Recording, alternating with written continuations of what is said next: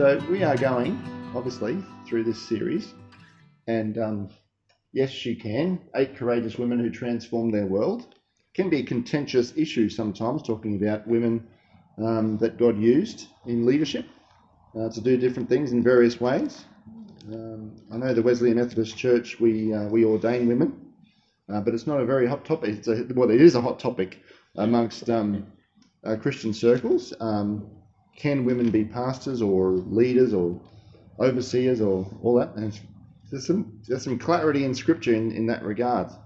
But we're not looking at that particular philosophy. We're looking at how God can use women in different ways. Not that he can't use men and doesn't use men, but that he can use women. And in Luke chapter 1, we see one particular woman that he uses. In fact, you might want to call her a girl rather than a woman. But we find that she is of woman material because she gives birth to a child. Of all the people throughout all of history, you would think that she was the most unlikely.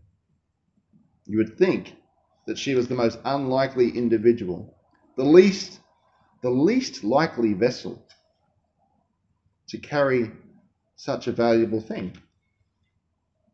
I mean, if all the church boards of all the churches around the world today would meet together and talk about how we're going to carry the presence of God into the world through the birth of Jesus Christ, if this, hadn't happened yet and it's going to happen today, and we got to decide who that person would be that would be carrying the very Son of God in their womb, we might go about things a little differently. We might start using our heads and conjure up some different ideas. We probably wouldn't go to the lengths that God went to in this account. But we see in Luke chapter 1, verse 26 through to 38, we see the birth of Jesus foretold. The birth of Jesus foretold. And before I go any further, I want to tell you about the Word of God. The Word of God. It is alive and active.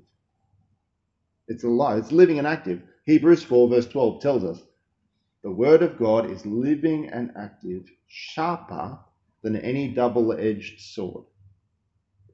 All right. Anyone here memorized that scripture before? And you could rattle that off.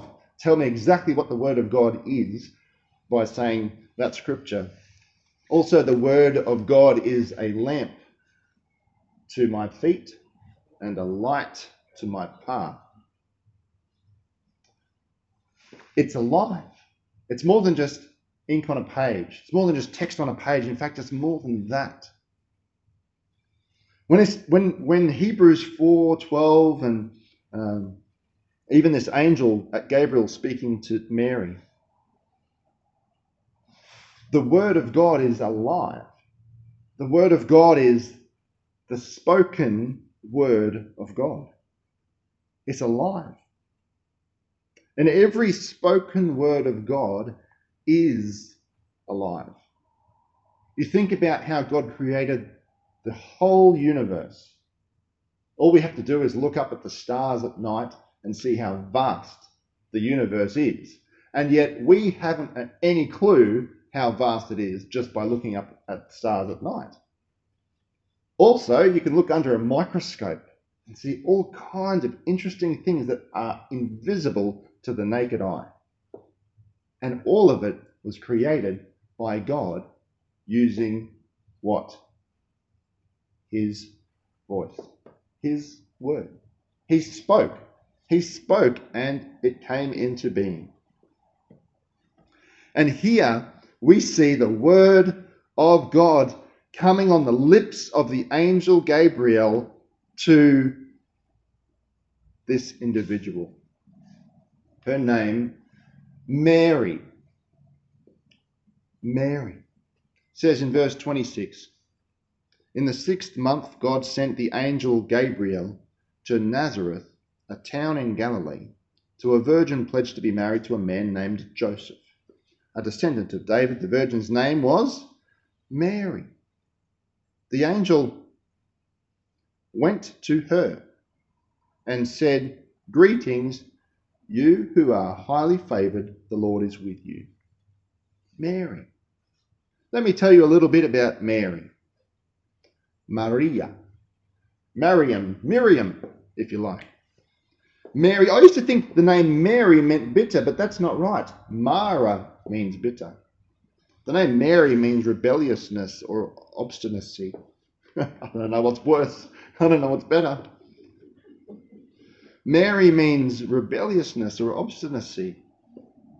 Maria. Moses' sister, Miriam. It's the same word in a different language. And we're told that this Mary, this angel that has a word from God, a word from heaven, descends from heaven, and he comes to see this Mary. He comes to the rebellious, to the obstinate. And I think it's a beautiful picture of how God comes to us too. Because I don't know about you, but I certainly have been fairly rebellious, particularly before I met Jesus. But even since then, sometimes obstinate, a little bit stubborn. Sometimes I don't believe the word. Sometimes I don't. Because I'm using my head and not my heart. The angel comes to Mary.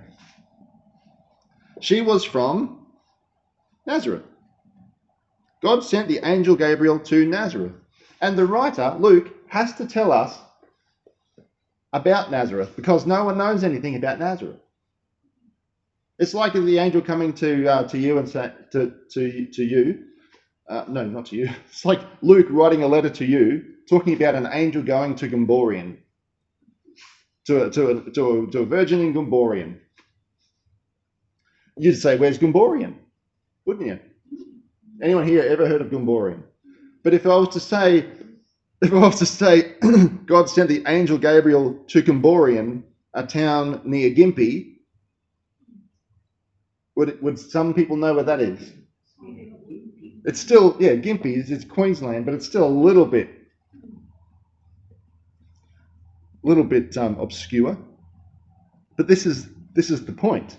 It's obscurity. She's from Nazareth, and Luke has to say, oh, by the way, Nazareth is a village in Galilee. A village. A town, a small little town. She's from Nazareth, a nowhere place. She was a nobody from nowhere. She was a virgin, we're told. The virgin's name is Mary. She was a virgin. She had never experienced the process of bringing life into the world. She was a nobody from nowhere with no experience, and yet God sees something else. God sees someone else. Because the angel says to her in verse 28, the angel went to her and said, "Greetings, you who are highly favored. The Lord is with you." Greetings. Kahiro is this word that is used in the Greek that Luke uses, that the angel says. And it means grace. It means rejoice. It's a greeting that means delight yourself in the grace of God. Rebellious ones, obstinate ones, rejoice. Just start by rejoicing. You don't need to know the details, just rejoice. Delight yourself in the grace of God. It's all about Him. And God sees something else in this person, in this individual. He doesn't see a nobody from nowhere. He sees a somebody that can carry His most precious and wonderful gift. He sees a carrier. You know, the word of God is living and active, sharper than any double-edged sword, right? And it penetrates the heart. The word of God, Jesus shared from Matthew's gospel, we see the parable of the sower.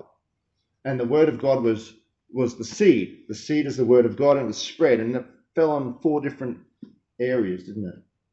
Fell on the path, the rocks, the thorns and the thistles, and the good soil. And we're told that as the word of God is thrown out, it lands in these different places, and it starts to do something on 3 of those different places. It starts to germinate, it breaks open, and it starts to throw roots down somewhere. But on one of those places, which is the pathway, it doesn't get a chance to do that. Why is that? The birds. The birds come and eat the seed. Jesus said when he explained the seed, the parable to the disciples, he said, the word of God, the seed is the word of God.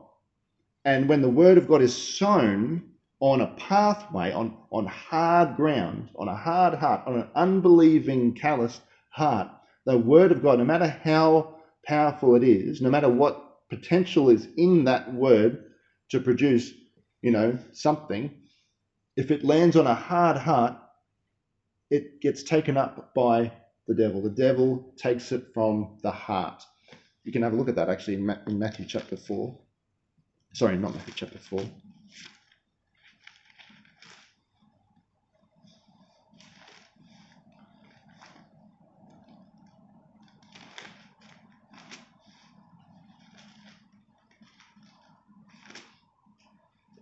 I didn't have it in my notes, so you can look it up if you like in your own. But the word of God is in the heart. It's sown into the heart. Okay? So Romans tells us that if you believe in your heart that Jesus is Lord, if you believe in your heart that Jesus is Lord and that God raised him from the dead, you will be saved. It is with the heart that we believe, and it's with the mouth that we profess. It's the heart that we believe. So the word of God needs to go into our heart.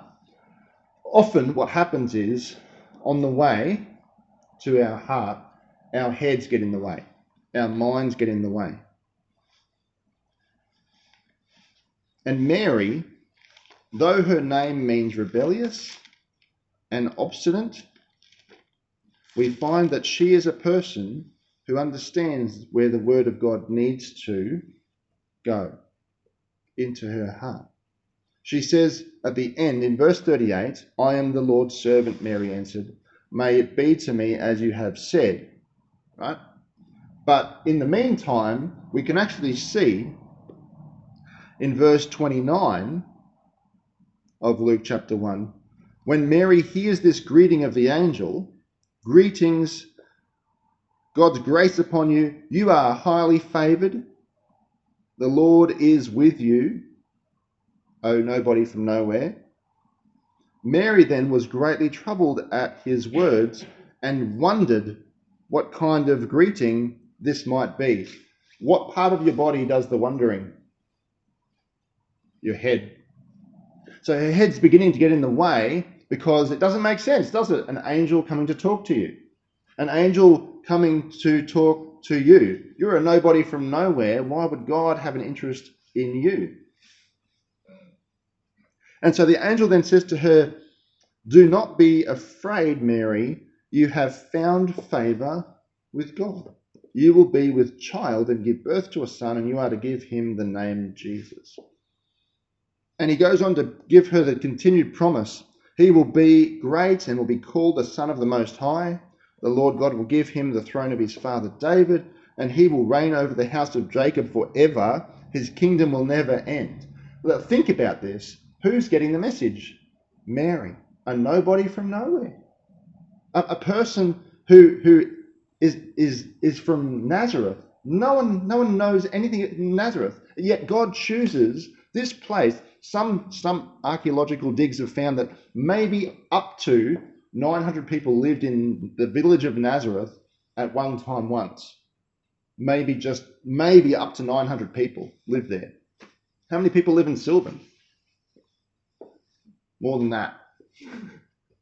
And yet God chooses this place to rear his son up. He chooses this place as the community where his son will be raised by the community.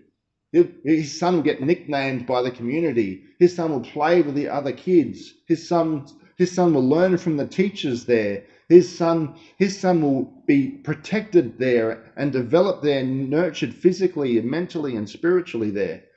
More than that, he chooses this nobody from nowhere, this Mary, this person whose name means rebellious and obstinate.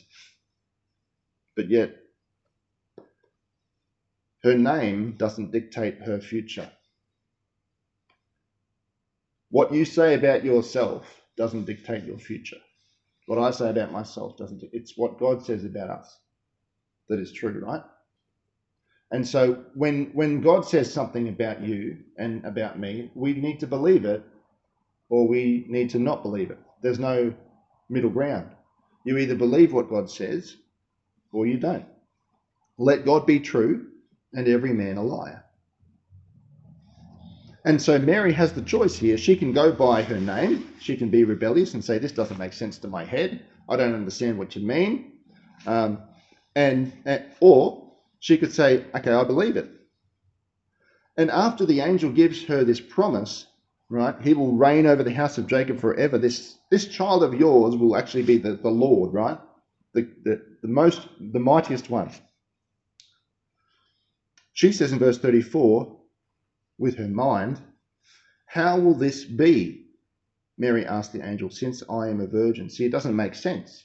Often when God gives us a promise, in fact, when God gave the Israelites a promise in the Old Testament or anyone a promise, any promise in the Bible often doesn't make sense. So Jesus gave a promise to his disciples. He said, who the Son sets free shall be free indeed. Shall be free indeed. And we can choose to believe that promise or not. We can live our lives that reflecting that promise or not. And her mind gets in the way because sometimes our mind gets in the way with that promise of Jesus and we don't feel free. We don't feel free. But we're not led by feelings. We're led by faith. She says, how will this be since I'm a virgin? And the angel answered her, the Holy Spirit will come upon you and the power of the Most High will overshadow you so that the Holy One to be born will be called the Son of God. And then he goes on to say, even her relative Elizabeth is now in her 6th month. Verse 37, for nothing is impossible with God. I think James' version of the Bible says, for God can do anything. There is nothing that God cannot do. For there is nothing that God cannot do. It's an interesting phrase there, actually, in the original Greek language, which can't translate very well in English. And it means basically for nothing. So the word nothing is actually 2 words. And it's basically 2 words meaning not word, not rhema. So there's this rhema, word of God, and there's the logos, word of God. And there's the ruah in the Old Testament, the breath, the Spirit of God. The rhema word of God is a freshly spoken word of God to an individual. So, for example, the angel Gabriel was sent to Nazareth to deliver a spoken word of God to a person. Not using scripture from the Old Testament, not using scripture from the Jewish, not using scripture at all from the past. Speaking straight from the throne room of God, throne room of heaven, from God to an individual. So this rhema that the angel speaks, this word, this promise that the angel speaks to Mary, all right, says that if no word of God is impossible, no spoken word of God is impossible. If God said it, I believe it, and that settles it, right? And so Mary says, I am the Lord's servant. May it be to me as you have said, or according to your word. I see this beautiful picture that Mary is such a leader in, I don't know if she realizes it or if you realize it, but this is not just the birth of Jesus being foretold. This is actually, we can learn from this, I think, the way that God works in our own lives. Because when the angel says to her, you will conceive, what that means is there's an inside job going on. She'll conceive. There's no man coming upon her. There's the Holy Spirit. It's an inside job in Mary's body that nobody sees. But then eventually she develops, the baby develops inside, and then everyone else sees. All right? I see that as a person puts their trust in Jesus. You see, ultimately, we're all meant to be presence carriers. We're all meant to be presence carriers. We're all meant to represent Jesus in our community, in our street, to represent him. So like when people see you living, they see the impact or the difference that Jesus has made on your life. And so Mary, as she's believed this promise of God, as the angel has said, you're going to conceive and give birth to a son, as she believed that promise, everything about her physically began to develop to prove that she believed that promise. And I see our lives, not that, none of us are pregnant right now, but in a sense we are. We're pregnant with the Holy Spirit. And the Holy Spirit is an inside job to start with, but he wants out. He wants out. He wants to bless others through us. He wants to live through us. He wants to reveal himself through us. Not only does he want to develop us from the inside out, but he wants to develop us from the inside out so that other people can see him. Love one another as I have loved you, says Jesus. By this shall all men know that you are my disciples. It's an inside job first, but then there's a developing and an expressing of that so that everyone else can see. And God chooses the nobody from nowhere. 1 Corinthians 1 says, where is the wise person? Where is the teacher of the law? Where is the philosopher of this age? Has not God made foolish the wisdom of the world? For since in the wisdom of God, the world through its wisdom did not know him, God was pleased through the foolishness of what was preached to save those who believe. Jews demand signs and Greeks look for wisdom.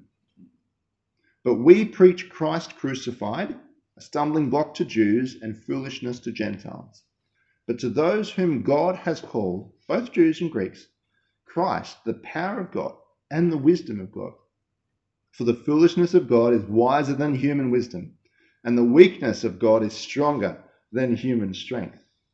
And so God chooses men, a nobody from nowhere, to reveal his strength. Paul goes on in Corinthians, brothers and sisters, think of what you were when you were called.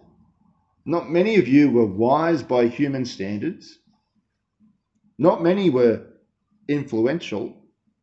Not many were of noble birth.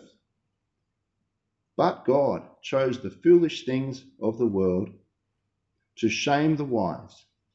God chose the weak things of the world to shame the strong. God chose the lowly things of this world and the despised things, and the things that are not, to nullify the things that are, so that no one may boast before him. It is because of him that you are in Christ Jesus, who has become for us wisdom from God. That is our righteousness, our holiness, and redemption. Therefore, as it is written, let the one who boasts, boast in the Lord. Mary could have said she did. She said to the angel, how can this be? I'm still a virgin.